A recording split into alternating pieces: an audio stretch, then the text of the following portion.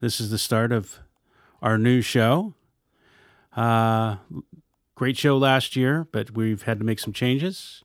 And one of the changes is we're going to do a little post before the show so you get an idea what we're doing. We just did Dweezil Zappa. Yes, we did. You were... That was a good one. That was a good one. And then we got the chance to watch Dweezil work on mixing some of his music. He's a consummate professional. Yeah, that was amazing. That's a badass. You know, obviously he learned a lot from his dad. In more ways than one, he's got a work ethic like you wouldn't believe. But I think it was real good. We listened to his album last night. It was mind-blowing. And now he's going to go out on the road. We'll talk about that during the session, but he's going to go out on the road and do his own stuff as well as continue doing Zappa. Zappa Plays Zappa. Yep. No, that was really neat. And his new record's really cool. Really, really good. And just watching him just now, working with Craig, our wonderful engineer, is fortunate enough and talented enough to be able to be involved with the Zappa family and the Zappa vaults and whatnot, and is mixing Dweezil stuff. And that was a really nice little thing to watch just now, watching the guys do that stuff, you know. Well, you know, it's kind of an amazing badass thing. I mean, right this week, we're recording, it's the, I guess the second full week of January, and it's been a rough year, 2016, for rock legends. Obviously, we lost David Bowie. The other day, we lost Glenn Frey. Buffin, the drummer from Mott the Hoople, passed the other day. Uh-huh. So it's kind of great to see Dweezil keeping his dad's legacy alive the way that he is. Yeah, definitely. You know, and it was shocking to realize that, you know, we're older than Frank was when he passed away. You know, both of us are. And it's like, that was kind of surprising. But definitely it's very, very cool that he keeps his pop stuff going. And he's really, really good at it, you know. It's like... And now seeing him work in the studio just now with Craig, you know, see how he's able to do it, you know, because his dad's stuff is complicated, and you'd have to, you know what you're doing, and the guy obviously does, you know. I mean, he's a professional engineer, you know, the level he's at with the recording side of stuff. It's like, wow, you know, I'm like, push the on button. Is that how now we're going? Yeah, that was really something else. So we're going to open up the show. We're going to play just a brief piece off of his new album. We're going to play Funky 15, and we're going to go out with a song called On Fire, both off his new wonderful album. Called Via Zammata, which incidentally, I mean, he tells the story of where the album title came from. Very interesting stuff. Hope you enjoyed the show.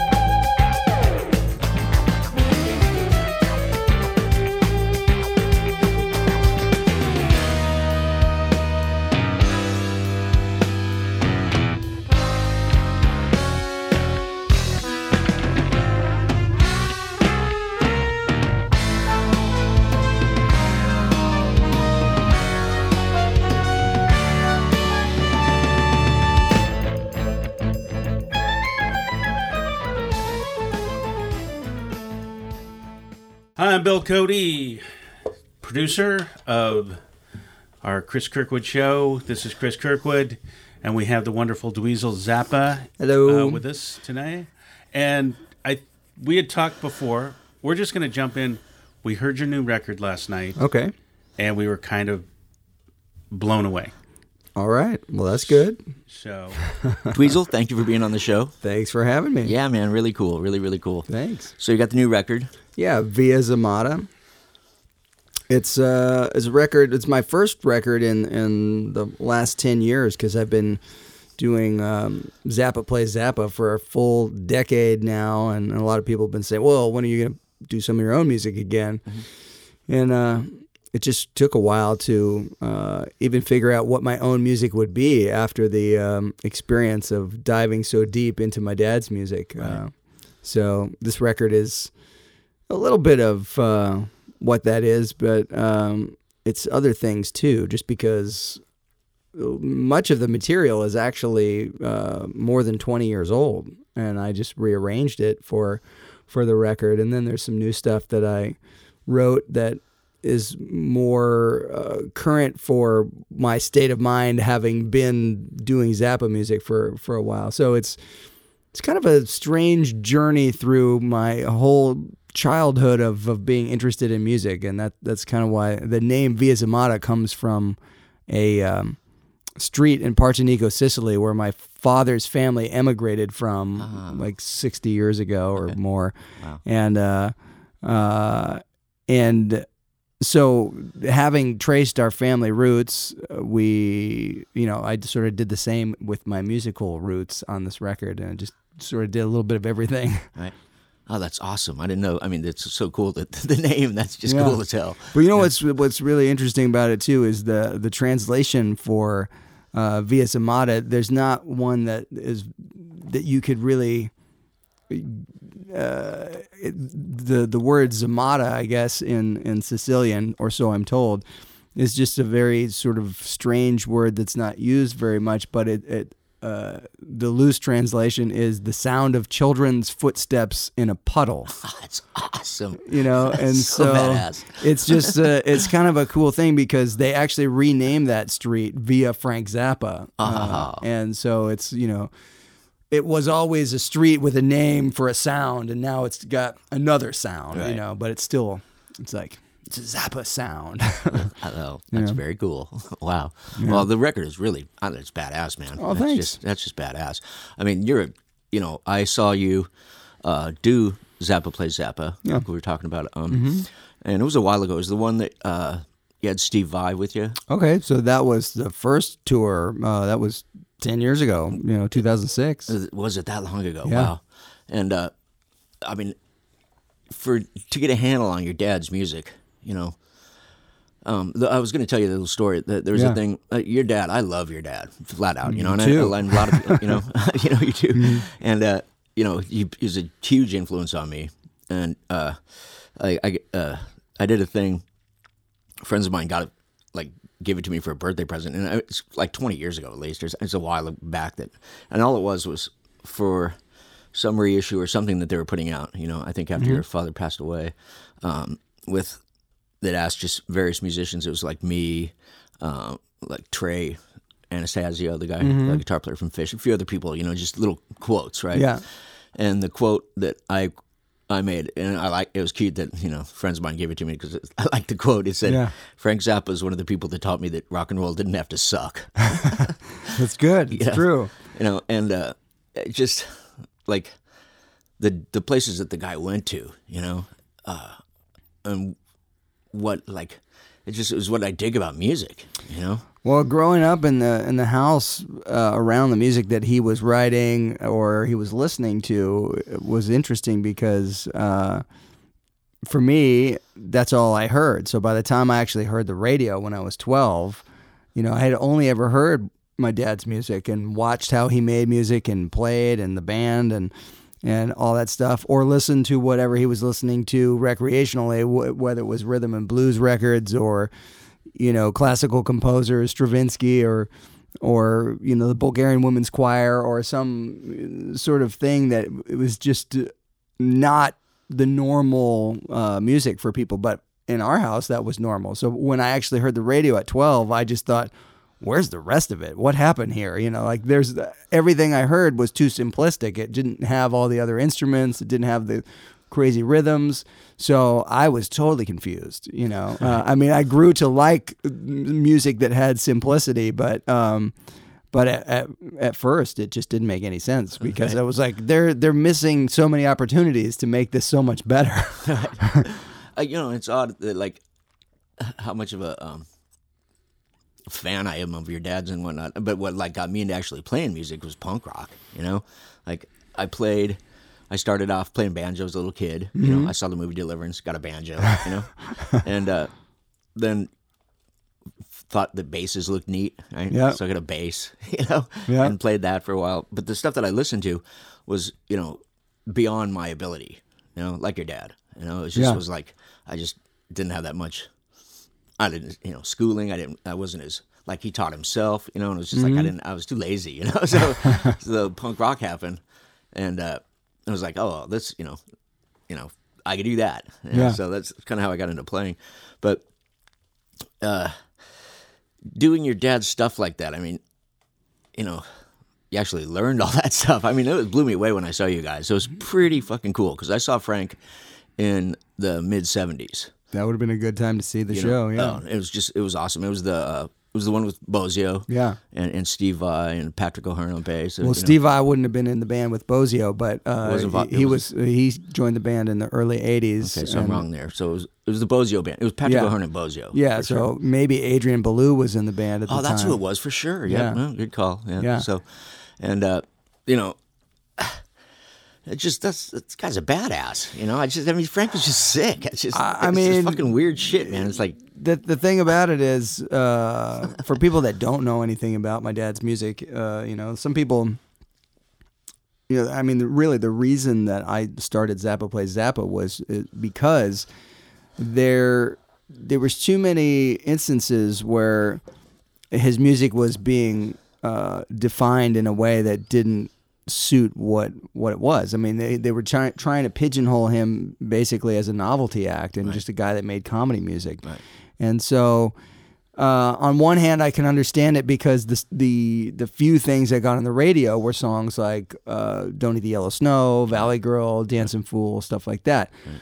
But he made over 80 albums, and those barely even reflect the rest of the music. So, you know, if you've only ever heard those songs that got on the radio, then yeah, maybe you could think, oh, he just writes silly comedy music. But essentially, if you don't know anything about my dad's music, he was a self-trained classical composer. When he was 12 years old, he decided he wanted to be a composer, and he went to the library and he read everything he could to teach himself how to become a composer. And he was writing classical music his whole life and could write anything he could hear in his head. I mean, he could sit on an airplane and write a classical score. So, like, you know, leave Los Angeles, go to New York, and by the time he's there, he's got 10, 12 pages of music. But the whole time, you know, he could hear it in his head and write and just write that stuff, which is totally otherworldly to me. I mean, that's just a crazy thing. There's so many cool stories about, for example, Ruth Underwood, who played percussion in Frank's band, who was an amazing musician. She refused to improvise because she was petrified. She just didn't feel like she could improvise, and my dad was always trying to encourage her to do it. And there was one time where, you know, he tried again, and she said, no, I just can't do it. And so he said, okay, well, then I'm going to write something that you have to play. And he, you know, made it so that she would just have to sight read this thing. But he stood on stage and he wrote this thing out, and she had to play it. And it ended up becoming a song later, but it was the melody to the song Redunzel. Uh-huh. Now, if you've ever heard the song Redunzel, this melody, it's got a lot of tricky, cool parts, but it's so exposed. It's just this melody. And the fact that he stood there and said, well, I'm gonna write something for you, and he just wrote this thing down and then handed it to her, and that was just an off the cuff melody. Like, if you listen to that and you think, oh, he just stood there and in 5 minutes just wrote that, it's an incredible talent that he had for composing and arranging. But to learn all that stuff and play it commensurate with the way that he played it was really like training for being in the Navy SEALs. You Right. know, I mean, it's quite an undertaking. I studied the music for 2 years before I even put a band together. Wow. And I don't have the same background. I don't read. I can't read the notes on the page. I learn everything by ear. And you know, but everybody in the band, they can all read, which is very important and helpful. But because I didn't have that same kind of background, I had to learn a lot of the names of things and learn all of these things that I just sort of skipped over being a rock guitar player. You know, I had to become, instead of a guitar player, I had to become more of a musician, and I had to learn a lot of the terminology and the language and the fundamentals of all these things that I skipped over in terms of theory and harmony and stuff like that. But I still just never had the time to learn to read really well. I mean, technically I could read the notes on the page, but it's for me to learn something, I could learn it way faster just listening to it and playing it. But everybody else in the band is really quite proficient at reading. Guys. Yeah. Yeah, I think I met your bass player at the time. Yeah. And talked to him, and I think he said something he'd gone to school. You know? Yeah. I mean, pretty much anybody that was in a really prominent role in the rhythm section, or, you know, a keyboard player, or, you know, percussionist, they all had to read in Frank's band. In Frank's there band, there was no way around it, Right. you know. And so it was the same in my band, just because the amount of stuff that you have to learn and the amount of stuff that you have to discuss in detail, you just have to have that background, you know. So it really is important, but you know, it's a lifetime's worth of work to have that kind of background for musicians to be able to play in multiple different styles authentically, and you know, so you got to find the right kind of individual that is motivated to play this stuff and sustain the role that they're supposed to have in the band. So, for example, in my dad's bands, he would find a lot of people that could play difficult parts and play the things that he was writing. But if they started to go off base and try to add their own thing to it, or change the voicing or this or that, my dad did not want any of that, you know. So he had a classic phrase, which, you know, when people started to misbehave in that way, he would just say to them, "Window or aisle?" You know, how do you want your ticket home? Yeah, because chicken or beef, motherfucker. yeah, because you know, I mean, everybody was replaceable. He said, "There's people lining up to be in this band, you know, so you're either going to play it and do your job the way the music is written, or you're not." You know, it's like, so. Wow. Window or aisle? I went to college with Ike Willis. Okay. Who ended up in your band, your father's band. Yeah. And he just disappeared one day from engineering school, and next thing we were kind of shocked, actually. Yeah. But I think he accosted your dad backstage at a show in St. Louis. Okay. That's the story I heard. Yeah, I don't know. You never know with the stories that come from that camp, but he's definitely a talented musician. You know, like I remember reading a story about your pops. Yeah. What was the classical composer that he went and met? Varese. Well, he was really interested in Edgar Varese. Yeah. Varese. And so he wrote him a letter, and he responded. Right. And so I'm not sure that they ever got a chance to meet. They just corresponded and maybe spoke on the phone once or twice. The thing I read was like he was, you know, corresponding with him, and Varese asked him like something about like what key the bassoon is in or something, you know, something like that. And your dad didn't know that yet, and he's like, well, when you figure that out, you know, then get back in touch with me or something. You know what I mean? It was like, how far along are you in like your knowledge? You know, how much of a handle do you have on like what it actually takes to get to this? And your dad realized that he needed to do a little bit more studying, you know, or something like that. I don't know. It's just some story, you know, I read about your father. Yeah, I mean, he was an encyclopedia when it came to most things. I mean, music for sure, but that was one of the things that was really always entertaining to be a part of. You know, whenever he was home from tour or whatever, or, you know, not working in the studio, just the downtime stuff. It was hilarious. The things that we would get up to. One of the games we used to love to play was try to make up words that should be in the dictionary but aren't. And so, for example, you would have a scenario, like I said to him, okay, we need to come up with a word that describes the type of individual that only ever wears a rock t-shirt, and this was like in the early 80s or something.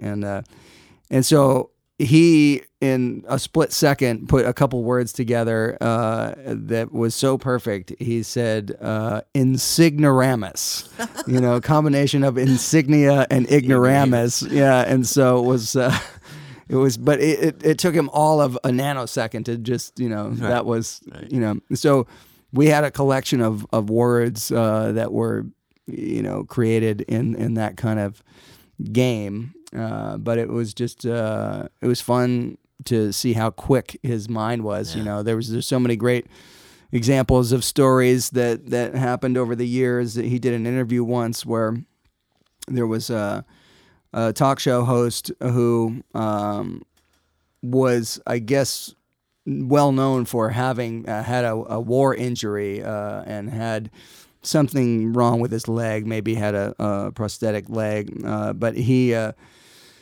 This was the late 60s, and Frank was on this guy's show, and the guy didn't like people with long hair, so he was instantly giving Frank attitude, and he said, so, with your long hair, I suppose that makes you a lady. And Frank said, oh, well, I guess with your wooden leg, that makes you a table. But so this is a kid in his mid-20s who's not taking any shit from some conservative, talk show host. Are we host. thinking of, can we say the name? I think the guy's name was Joe Pine. Oh, Joe Pine. Oh, Yeah. goodness. Okay. Yeah. Good name for somebody with a wooden leg. Yeah. Yeah. Good table. Or a Yeah. table. Yeah. Yeah. So, but it's stuff like that where he had the ability to say the exact thing that you wished you would have thought of saying if you had the chance in the moment. It's like most people have that thing of like, oh, I could have said this kind of thing later on, but he just says it right there in that moment. And but there's so many great things you could research on YouTube. One of the greatest things that ever happened on TV was Frank on Crossfire on CNN during the PMRC hearings and all that kind of stuff. There was a time where these guys were going after Frank in this interview. They're all in these suits, super conservative guys, and this one guy is just losing his mind trying to get at Frank, and Frank just looks at him. He says, "Oh, you're drooling. Do you need a napkin?" And at a certain point, he's just sitting there like this, and he's kind of just shaking his head and listening to these people say how disgusting and perverted he is and all this kind of stuff, and he just says, "You know what? Kiss my ass." That's awesome. And it's like that on live, news. Right. Was just great. Yeah, that's great. And, to be raised in that environment, be raised with somebody it had to be pretty interesting, to have that as a dad, to be, it's such a creative environment, it seemed to me. Obviously, look at how much work he did. Yeah. And, to be self-taught like that, the level of the work ethic the guy had, to be able to make band after band after band, so explicitly represent your ideas, and to control that and to come up with stuff. He had, he was the true definition of an auteur, like somebody that completely knows exactly what they want, knows how to do it on every level, and bring that vision totally completely alive. The music, the visuals, everything. He made films, he made, all kinds of things. But the thing about it is that in his work, he just viewed it all as one big work, that everything was all connected. Right. So he called that Project Object. That was his definition of this whole thing. It was all one big note. So if you really know his music, so badass. if you really know his music, you'll see that stuff sort of arrives at different times on this timeline throughout all of his music, and like little characters come in and out, and they make interjections throughout the different records. Like there's little episodes with characters and things that happen in songs, and so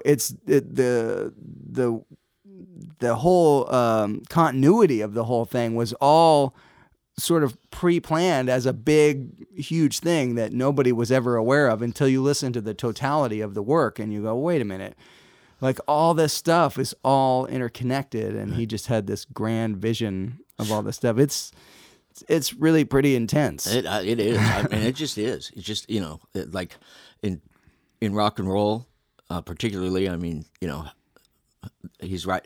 Who else? I mean, there's people that have created bodies of work, absolutely, but I mean, your Pops is just one of the ones that made such a significant body. And then just in art in general, and it's like really just something else, It's hard to imagine, so even to put it into perspective, there were a few times in the 70s where he made 5 albums a year. Some bands never make 5 albums in 20 years, right. Yeah.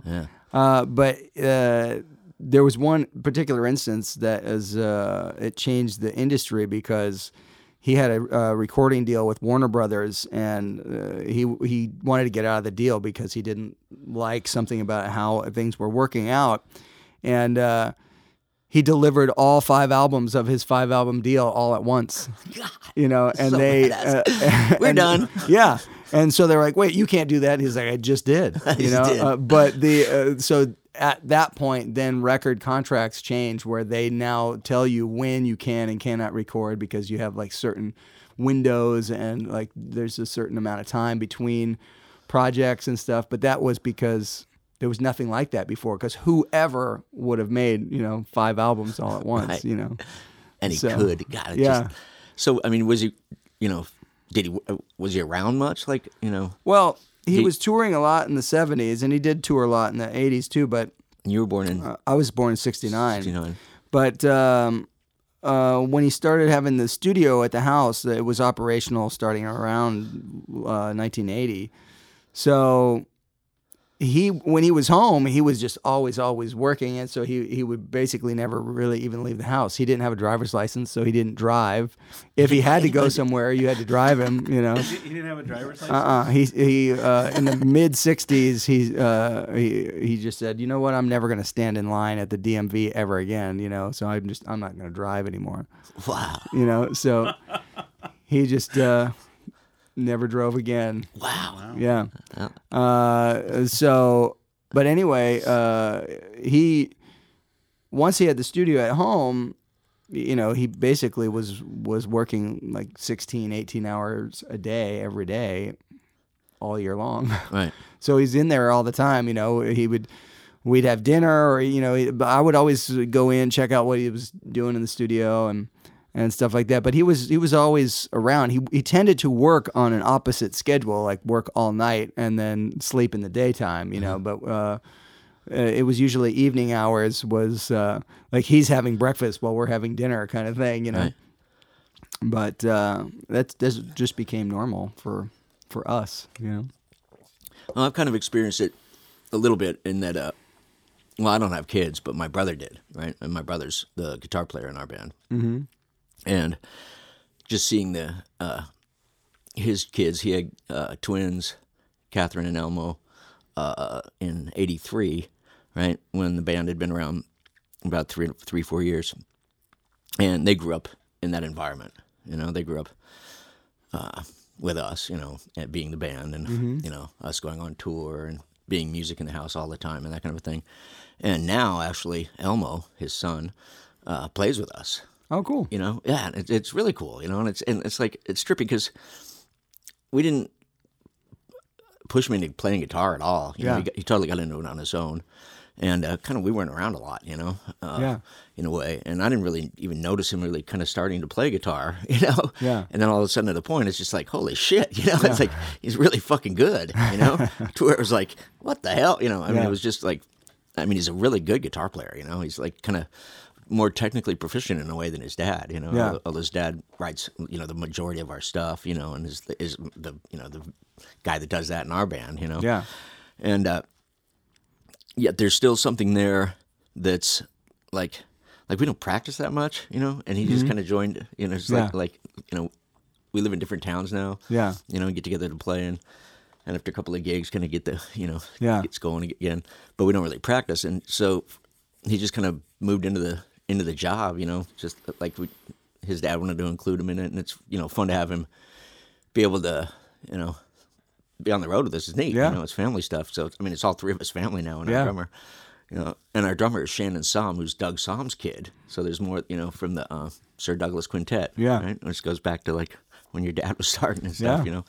So it's just rock lifestyle weirdness, but there's the family noise, you know, the family like sound, right? Because there's parts where we go off, you know, where we like improvise, right? Where things go ahead and kind of head out and where they're going to go, and it's just, I don't know, some genetic, like the way that, you know, he can fit in with that, you know. It's just normal. Yeah, you know, it's just the family sound, you know. And I noticed that, like, listening to your new record, you know, there's some parts where it's like, it's the Zappa sound, you know. There's this, you know, it sounds Zappa-esque, you know. But it's you. Yeah, the thing about this new record is that, you know, a lot of people said, well, you know, when you make your own record, what is it going to be like? What is your music like now? Because when I started playing guitar, the most popular music in the world was hard rock and heavy metal. So, of course, I was influenced by Edward Van Halen and Randy Rhoads. And, you know, I love my dad's music. But that was when you're just starting out on guitar and you listen to his guitar playing or his music like the Black Page or these difficult things, you think, well, one day, you know, let me start, you know, a little bit lower down the ladder here. But not to say that Eddie Van Halen or Randy Rhoads playing is easy by any stretch, because that stuff is very technically challenging. But that's the stuff that I got sort of really started on. And my earlier records are more hard rock related. So, you know, this record bears no resemblance to any of my earlier records. But it's also not in any way trying to be like some bridge between my music and my dad's music. It's just the thing that I wanted to do with the record was express where I am currently musically, but also I wanted to, because of that whole experience of like tracing my family roots, I wanted to do something musically that kind of did that, where I thought, I want to bring in all kinds of textures and things from all the things that ever made me like music, whether it was the Beatles or the Beach Boys or any kind of rock stuff, or, you know, something from the 80s or whatever. So there's all these elements that come in different ways in the record. It's almost, I mean, if you related it to food, I mean, it's a crazy stew. You know, there's just a lot of different things that are happening. So it's really more about textures, and I think that it's also, I guess for lack of a better description, it's more of like a singer-songwriter record. And so I think when people initially might be thinking, oh, I wonder what that record is going to sound like, it's probably not exactly what they pictured, because it's not about like everything having crazy time signatures. And I mean, there's a little bit of that, you know, but there's definitely some Beach Boys in there. I could hear that for sure.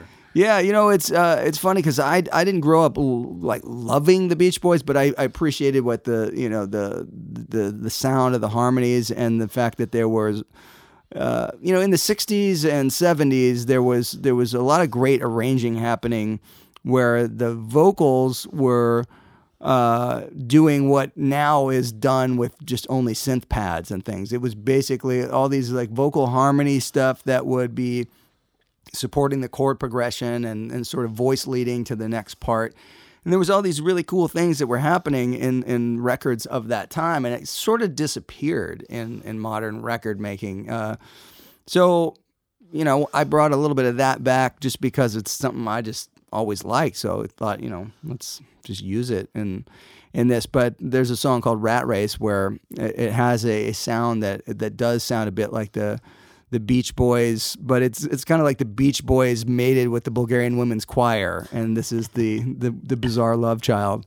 So I have a lot of different interests in music, and this was just a way to try to pull it all together. But it was also fun to get to do things that I'd never done before. Write for a string quartet and some brass sections, and then I got to have Jeff Emmerich, who recorded many of the Beatles records and so many other great recordings.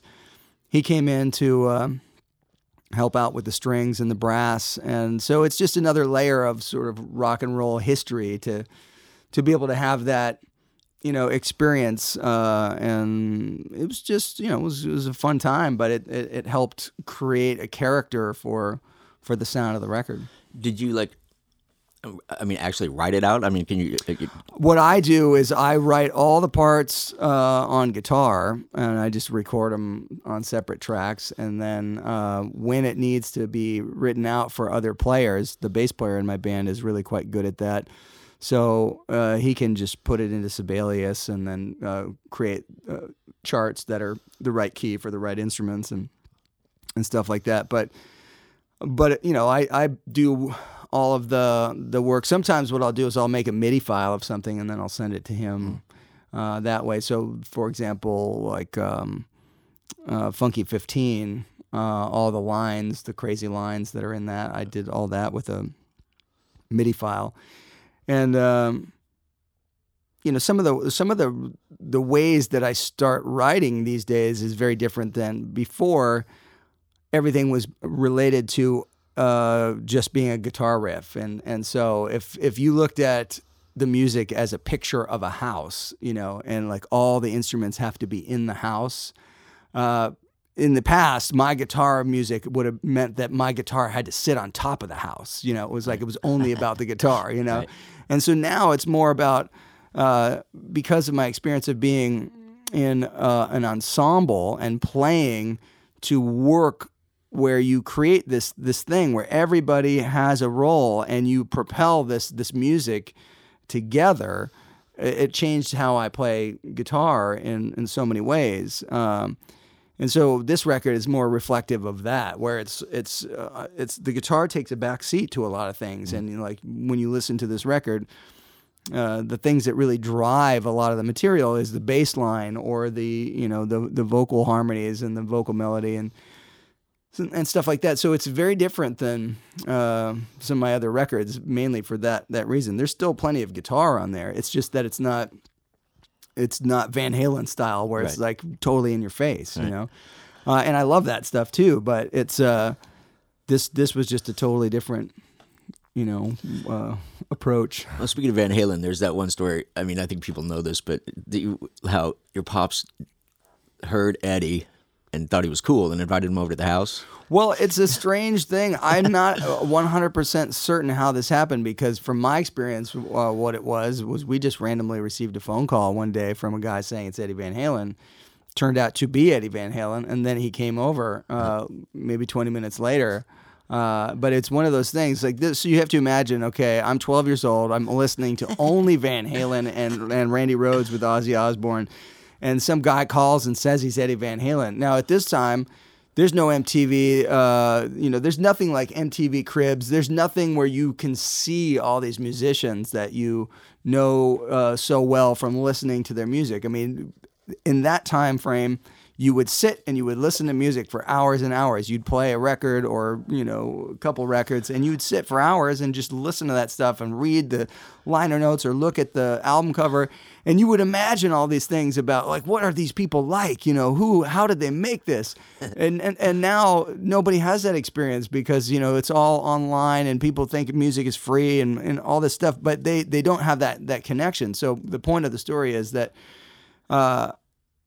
I didn't even know what Eddie Van Halen's voice sounded like. I've seen pictures of him, but I never heard him talk. There wasn't this like ubiquitous thing of being able to see interviews anytime you like with the people that make music. And so it was a rare thing to see anything where you could even hear him talk or anything like that. It just didn't happen. So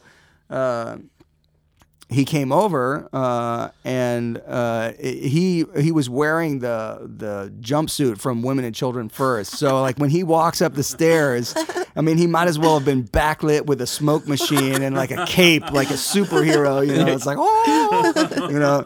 And but he shows up and first thing that you know when he walks in, he brought this purple guitar that he had that was. Had a piece of tape over the headstock because he was starting to work with Kramer guitars, but he didn't want anyone to know what brand of guitar it was. And he brings this guitar over. First thing that happens was, you know, I said, okay, you got to play Mean Street and you got to play Eruption, you know, like, and I saw him play it like up close and it was like just burned into my mind because now you can look on YouTube and you can see how people play stuff. Back then, you just had to imagine it, but to be able to see it up close, just like that, was, you know, I mean, I will never forget, like, seeing that, just, like, that's how he does it, you know, that kind of thing. And so it was a really great experience, but what was really funny was that the very first thing I ever recorded was called "My Mother Is a Space Cadet," and you produced it. Yeah, and I was 12 years old. I had only been playing guitar for about 9 months. And the studio had only just been functioning at the house for a little more than a year. Mm-hmm. And somehow or another, my dad convinced Edward to produce this single of mine. And so here's Eddie Van Halen in the studio with Don Landy, the engineer who did the first few Van Halen records. And they're at our studio, you know, at the house. And... you know, we're all 12. We don't know anything about recording or anything like that. And here's Eddie Van Halen saying, I don't know what to do with these guys. You know, like, do we have to take a milk and cookie break? You know, it's like, you know, so it was pretty funny to do that. But I remember, you know, he was teaching me how to punch in and do all these things that, you know, you learn to do when you work in a studio. Back then it was, you know, analog tape and so you had to learn to play along before the punch-in and all these things that, you know, I got to learn all this cool stuff from working with Edward, working with my dad in the studio. So it was really, you know, a great way to learn about making music and stuff. You know? You're still friends with him. Yeah. Yeah. Yeah. That's a long time. So yeah. Did you just jumping into another artist that I very much dug that was an associate of your dad? Did you hang out with Captain Beefheart? A little bit. He wasn't around the house all that much, but he would call up occasionally, you know. And so I can remember picking up the phone and you know, you would have these oddball moments where it'd be like, you know, some voice at the other end of the phone going, Dweezil? Yeah. Oh yeah. I got a platypus in my briefcase. Really? And then it's like, hold on, you know, because it's like, hey, Frank, Captain Beefheart's on the phone. Really? You know, so it's just like, I got a platypus. yeah. That's fucking awesome. So, you know, it's just, you get used to a certain kind of vernacular with certain individuals. But like Johnny Guitar Watson was, you know, one of my favorites. And, you know, he would come over sometimes and he was just always so crazy, but in the best way. But you know, you wouldn't see him for a long time, and the way that he would greet you, you know, he'd walk into the house and he'd be in his like, you know, wild outfit, you know, full on pimp, you know, outfit, hat and feather and the whole 9 yards, and he'll come in and go, Dweezil, man, get out of here. That'd be the way he would say hello. And then you tell him a story and he's like, oh man, that's heavy. That weighs 1,000,000 pounds. You know, but he was just always, you know, just amazing. Like the stuff he did on Frank's records. I mean, the vocals, like the song in France with all that improv stuff. And he's so amazing on Andy and just there's a lot of great tunes that that he's on, and he was one of Frank's biggest influences growing up as a guitar player. I remember Frank talking about how Johnny Guitar Watson did a recording called Space Guitar, and it was one of the first recordings that had reverb, like actual reverb added to a guitar track. So they had like a reverb tank or some sort of spring reverb or something, and he just was playing some guitar parts, but had reverb on it, so it was space guitar. It's like now reverb is it's so common, but then it was like this is this amazing new thing called reverb. Space guitar. Yeah. So, but anyway, Frank loved his playing, and for good reason. He was a badass, but amazing piano player as well. But they did some great stuff together. They always wanted to make a record called Frankie and Johnny, but they didn't get to do it, Oh, jeez. So who else did you get to meet? Was like the Beatles ever come over? No, Beatles didn't come over. But the thing is, it wasn't as people imagine. It wasn't like this, revolving door of celebrities coming over or anything like that. My dad was pretty antisocial, really. He didn't have like a bunch of friends. He was constantly working, and he was serious about the work when he was doing it. So there's, he was always making sure that he was working with people that could do stuff quickly and do it right within a few takes. If you weren't that person, you were not in the band, that's how he was able to make records of the quality that he made as fast as he made them, because he was working with people that could do what was required of them, and he could do all the things that he was asking of people. He could show them, okay, well, here's how you do it. Here's how you count it out. Here's how this, and so it wasn't ever like, let me come up with this impossible idea that nobody could ever do. It's like, well, if I could do it, so it was that kind of thing. Right. But because he worked with a lot of orchestras and different people who would think, oh, this rock guy, he's going to come in and conduct us. This guy doesn't know anything. And then he would always surprise them because he knew way more than they ever thought and was really, really serious about stuff. But as far as, people coming in the house, there weren't too many other times. There was a famous, funny story about Bob Dylan came to the house one time because he was wanting to talk to Frank about maybe working on a project. And at the time, I think he was having some sort of existential crisis, and it was almost kind of like a time where he was considering writing music that was almost like born again kind of themes and stuff like that. And my dad was just not interested in that stuff. But the button to the story is that we had a dog named Doggus. And Doggus never barked at anyone, but Doggus hated Bob Dylan for some reason. I don't know why. Doggus was just barking at Bob Dylan. Was Bob wearing a hat? I'm not sure what was up, but my dad said, "I'm sorry, my dog hates Christians." Yeah. This isn't going to work out. The dog hates Christians. Yeah, the dog vetted the project. Oh, man. That's awesome. Yeah, there's so many crazy stories, though, about, Frank and working situations. There's another really good one about someone who was auditioning for the band. So it was a woman that was a good musician. She just wasn't right for the job, but she auditioned, and Frank said, "Okay, well, thanks for coming in." She said, "Oh, no, please listen to me play, piano." And he said, "Okay." And so she plays, and he says, "Okay, thanks for coming in." She said, "Oh, you're making a big mistake. Please, let me play this for you or whatever." And he says to her, "Have you heard the story of the carpenter?" And she said, "No." He says, "Well, there once was a carpenter, and he built a door, and there it is." And there it is. Yeah. Yeah. Yeah. I think I heard maybe it's Steve Vai story. The Ronstadt story. Something like that. Like your dad told him, "Can you do this, do that?" Like.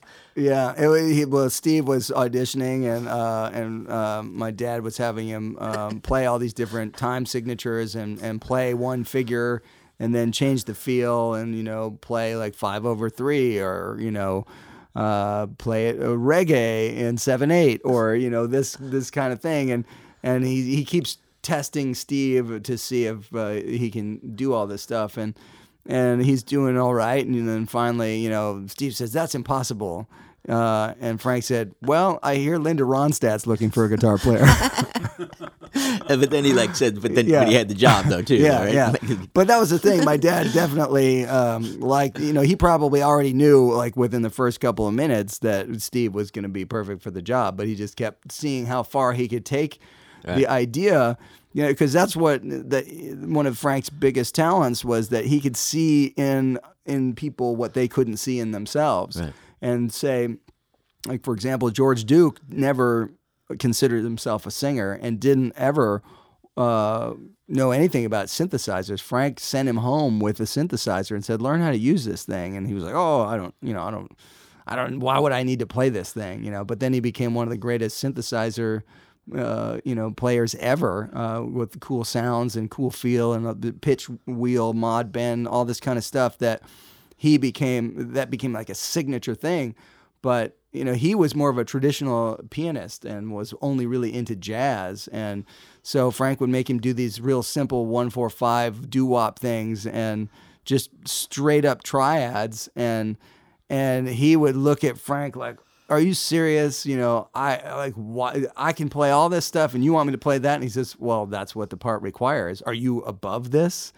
And he had sort of like an ego check, thinking, "Oh, I just need to think about what's required for the music and not be thinking that I always have to play these extensions and all this kind of stuff, And so he loved working with Frank because there was always ways to stretch what the possibilities were, and he became a great singer, and his vocal on Inca Roads is a classic, and but none of that was anything that he ever would have done. Frank just kept saying, "Okay, you're going to do this," and it's like, "Oh, I can't do that," and so, but he could, and he did. Wow. Yeah. So now your father's music's getting played if I'm not mistaken, I think I've heard that it's being more seriously considered by the classical world. There's definitely more orchestras around the world that are playing the music because there's a younger generation of conductors and orchestra directors and all that. The old guard, it's changing over. So there's more considerations for modern composers and things. So his music has been played a bit more over the years, and I think it will continue to be looked at as it's orchestras. The average person can't tell what's really going on if they ever make mistakes and stuff, because orchestras make tons of mistakes all the time. But people just think, "Oh, this is amazing! It's classical music. These are the best. These people." But they typically don't have a lot of rehearsal for a lot of things, and some of the rhythms in Frank's stuff are really complex. Yeah. So it becomes pretty problematic. You can't just go up and sight read the stuff. Is the point? You need to play through some of these things. And even the best musicians in the world will have a hard time with a lot of Frank's classical music because it's just got tricky entrances for certain things, and it pushes the boundaries of the range of instruments. That's so badass. Yeah, that's just so badass. So I have a quick question. So yeah. You've done Zappa does Zappa for quite a while. You're going out behind your new record. Mm-hmm. Is that a little intimidating, or?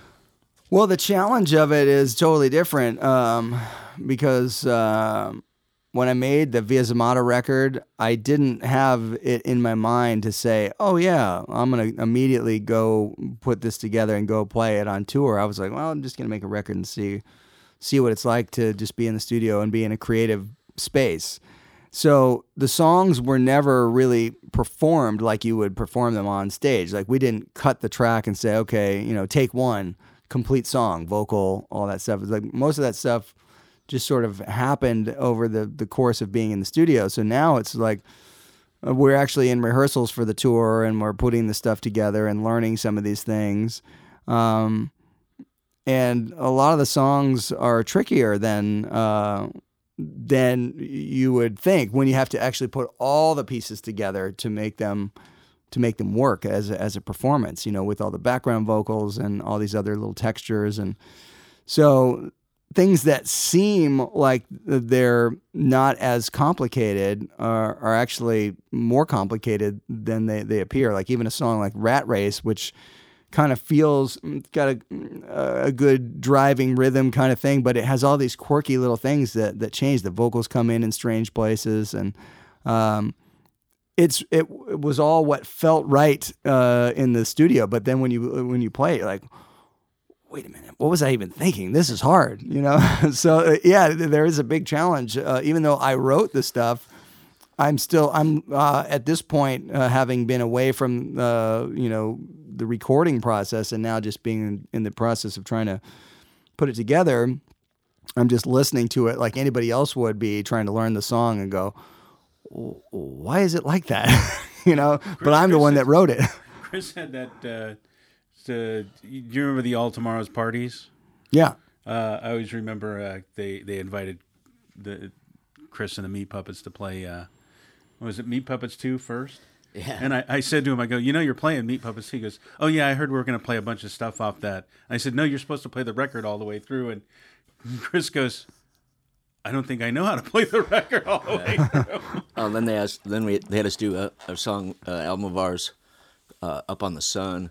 Yeah, which came out in '85, I think. Mm-hmm. And oh my God, I mean, I had to flat out go back and relearn it, and found that my younger self was a really good bass player. I mean, it was like, whoa, God, what cool ideas. And it's just, and it was kind of a strange experience to to come up against myself like that. And because I'm 55 now. I started the band. We started the band. I was 19. So it was odd. It was just a little bit odd. And, there's that experience of when you're in a creative space and you're making a record and you make the decisions that you make at that time. There's a rhyme and reason to it all. But then when you have distance away from it, you're like, what the hell was I thinking? So, but it's all good. Like my experience of trying to learn this stuff to put it together for a tour for Via Zammata is revealing lots of things and making me have to work harder to be better at certain things that I should be better at anyway. So it's like it reveals some weaknesses that you can improve on, and that's kind of been one of the biggest parts about putting it together in a live situation is I have to basically just really train to do stuff in a different way. Singing and playing is not something I've done a whole lot of. I've never had to actually be like the lead singer for anything. It's not something I ever said, hey, I want to be a lead singer. It's just not but on this record, I did the lead vocals on most of everything because it just had more of the personality of the song for me to do it, but now having to learn to sing and play the stuff, I'm like, this is much more difficult than, Yeah. But singing's a strange thing, Yeah. I mean, like punk rock, like when we started, my concept of singing, I don't know if you ever heard Meat Puppets at all, like our first album, for one thing, we were fucking tripping our balls off when we made the thing, right? It was like 3 days of psychedelic fucking wonderland. But, I was like trying to make my eyeballs explode. That's like my concept of singing was, see if I could fucking actually, make blood come out of my fucking ears or something. Just screaming our fucking asses off. It's like almost like, that John Lennon went through that scream therapy or whatever. Yeah. There was that, Werner von Braun or something. Not Werner von Braun, but that's the rocket scientist. Something. I know, but it was just like screaming, right? And punk rock, like, I mean, it really, really just wailing our asses off.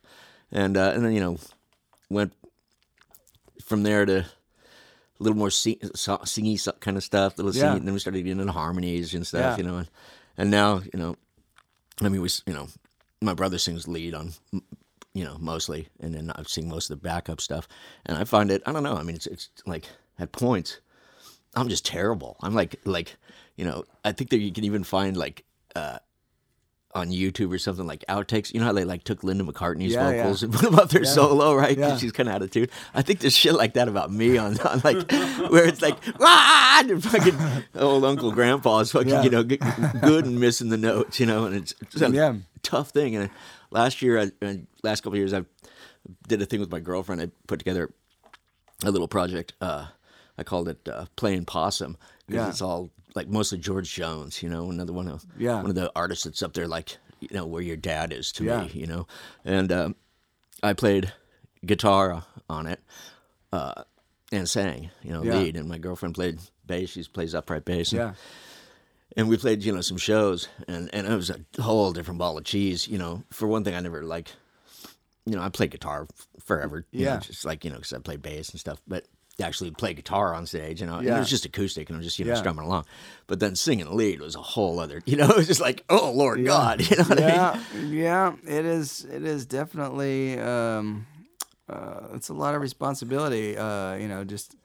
Just even remembering the words. Yeah, totally. Well, you can get a teleprompter for that. Oh, they have those. You get the little teleprompter down in front there. Yeah. Are you using the same band or same band? That's Zappa Plays Zappa. Yeah.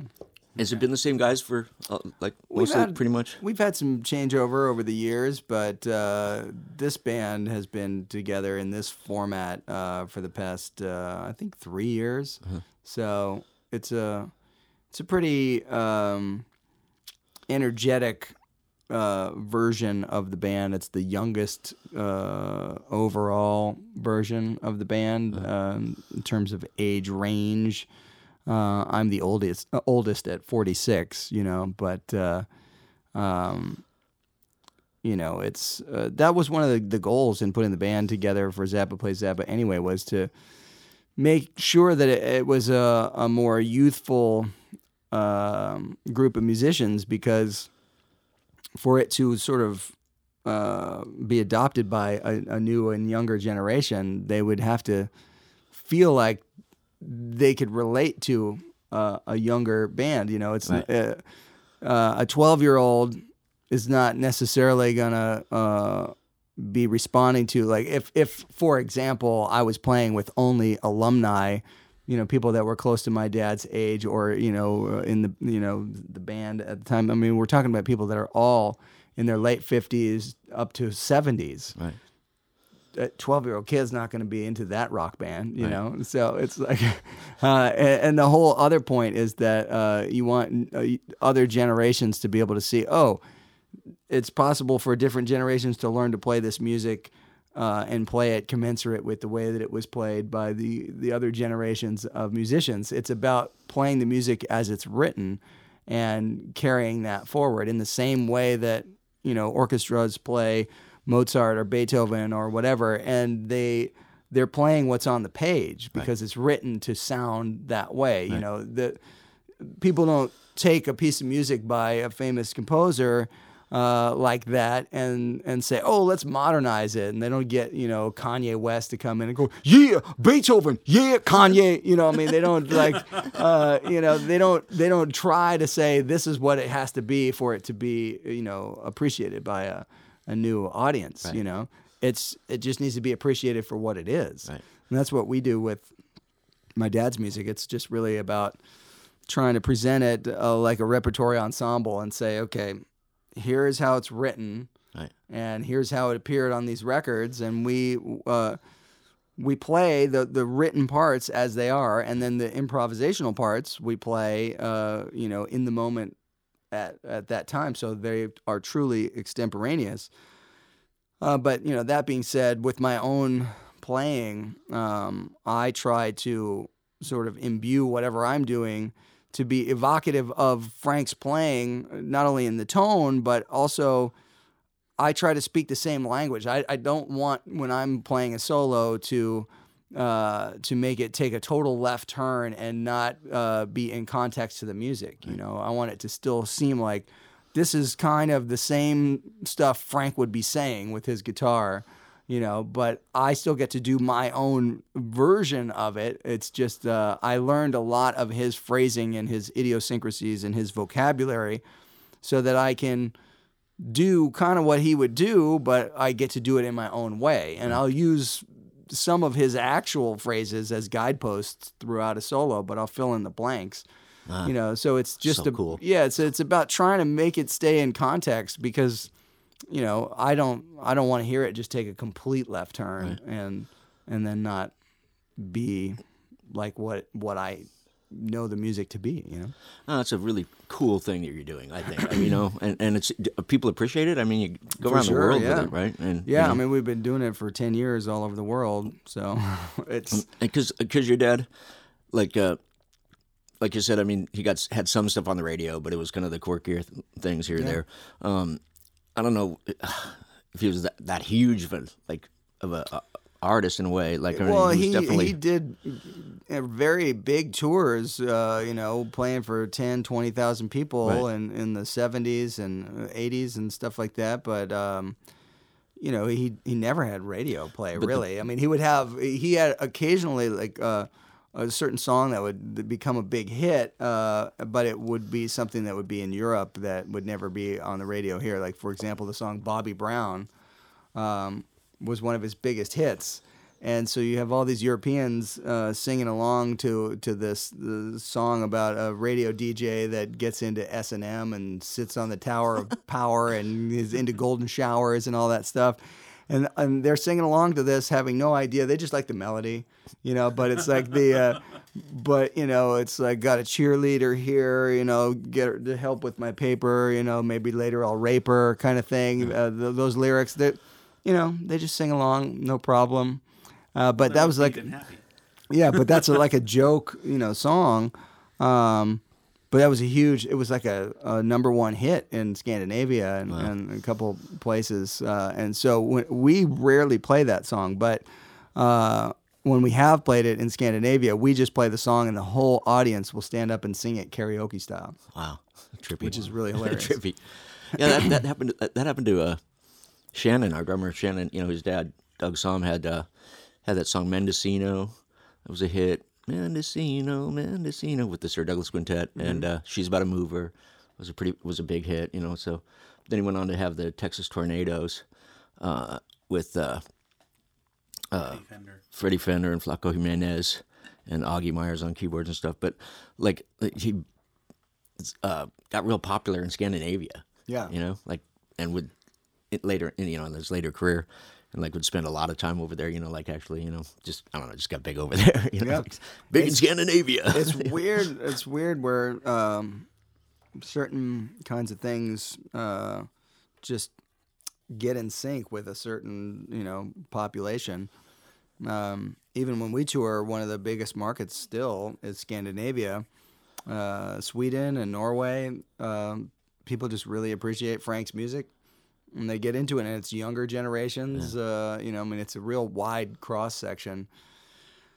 But it's funny because in some ways those areas are kind of conservative, and in some other ways they're at the forefront of other things. Like it's not uncommon for public nudity and all kinds of stuff in those places. Right. It's like it's just the human body, but the rest of the world is all puritanical and freaking out about stuff like that, So it's just, it's funny. They do dig it there, but some of the craziest audiences that have really responded in the most sort of boisterous way is we were in South America, in Argentina, and they were pretty well into it there, and also Montreal. It's always a crazy, huge reception for the music. So it's not places that you'd expect. I mean, we have places in the U.S. that are traditional hotspots, like New York. Was always a big place for Frank and stuff. But it's the unusual locations that you're like, well, yeah, who would have thought? That year after year, it's these same places that just really. Well, I would imagine that. Just people that just loved your dad. You know what I mean? It's like Meat Puppets ain't that popular. We never been that popular, and had a little bit of commercial success and whatnot, but managed to play for a long time. Mm-hmm. And the people that like us really like us. And they just they're like grew up with us. Yeah. And still come out and stuff. And I imagine that there's people that have that affection for your dad. Well, there definitely are. Right. But I mean, the thing is. It's also an aging fan base. Right. So 10 years ago when we first started this, you would see a lot of people in their late 50s into their middle 60s, and 10 years later, those same people are in their 70s or maybe not even alive anymore. Right. And so it's not that this same people, the same section just is the only thing carrying the music forward. Right. We're by doing what we've been doing. It was really important to try to reach a younger audience to just say, hey, you don't even know what you're missing. Right. So here's a chance to check this out. And if you get into it, then great. But so we do see a lot more younger people under 30 and stuff like that coming to the shows. But when we started, if you would have asked most people under 30, hey, what do you know about Frank Zappa? A lot of people just said, who? And so that was just wrong. Yeah. Yeah. Wow. Well, there's something about the internet. There, one of the things I've noticed, just with our band, is that we have young folks coming out to see the shows. And a lot of people that are our age that have been coming to see us for decades and stuff. But there's also kids coming out.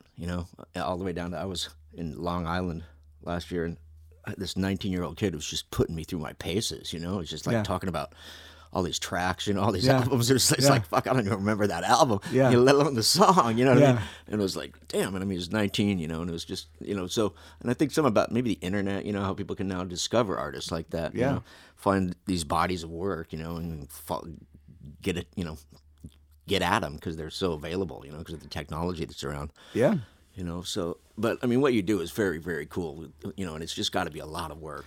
I mean, it's a lot of work, but when you're doing it, it is fun. It's the same as, seeing Frank shows. I mean, they would rehearse 3 months, even if the tour was only a month. Right. They'd rehearse for 3 months for a month-long tour. Wow. It was bad. It was like bad bulletproof, stuff. Yeah, way. But they worked really hard to be able to play the stuff the way that it was played, but then they had fun because they had worked really hard to do it. So the dichotomy there is that the audience thinks, oh well, it must just be kind of easy to do that. It's like, you tried. Totally. Yeah. No, and that's what's so watching you do it. I was just going, oh, this is cool as shit. I mean, because you're playing the stuff, and like all of a sudden it's like I know here comes this part's going to come up, and it's like, and oh, you're just like, damn. Well, that was one of the things too that I did that's different is that I added the guitar to certain arrangements in places that it hadn't been before. But not to make it like a big rock feature, just to add it into the ensemble. Like, for example, I played the melody on St. Alfonso's Pancake Breakfast and on Inca Roads and all these things that were written for the marimba. And the reason that I did it was to learn the music and see what it's made out of, but also to show the audience what my dedication to the music is, because you can't see over the shoulder of the keyboard player or the marimba player or anything. The audience just sees that, oh, yeah, this music is being played. And they can't see the challenge that's there, but you can see it on the guitar. When you see where it all has to be, you're like, Right. wait a minute. You know? Man, the marimba playing. I mean, your dad, like Ruth Underwood, that shit. Yeah. She did, what the fuck, you know? It's Amazing. like, just nuts, you know? Like, Yeah. I mean, I don't even try to imitate it with my mouth, you Yeah. know? It's just like, Yeah. oh. Yeah, just listen to St. Alfonso's Pancake Breakfast. That's the hardest 1.5 minute song ever written. Oh, man, and the amount of time I spent, you know, just tripping out to your dad's music, flat out, you know? That's Well, you just- should listen to it know. not tripped out, and then you'll probably trip out even more. Yeah. Well, it's been great having you. Thank you. It is really amazing what you've done to keep your dad's legacy alive. But Yeah. Thanks. I think we want to end with, we were truly blown away by your record. Yeah, man, when it's we got to hear it thanks. last night. really cool. I Really appreciate cool. it. Yeah. People should come out and see you. We're going to do some touring this year. We have a few West Coast shows that we're going to do in February on the 12th and the 13th. There's a show in San Francisco on the 12th, and then a show in Los Angeles on the 13th of February. And then we have some more shows that are going to happen in May, some stuff on the East Coast. But people can go to my website, dweezilzappaworld.com, and look at the tour dates and things. But yeah, love to have people come check it out live. And throughout the rest of the year, we'll do some more Zappa Plays Zappa stuff. Probably play some of my songs. Like maybe we'll open for ourselves, you know. Right. But there's a lot of cool things that we're going to be able to do musically this year. So anybody who's interested in checking out some new stuff should come check it out. Absolutely. Absolutely. No, it's a beautiful thing, man. It's really cool. Thanks very much.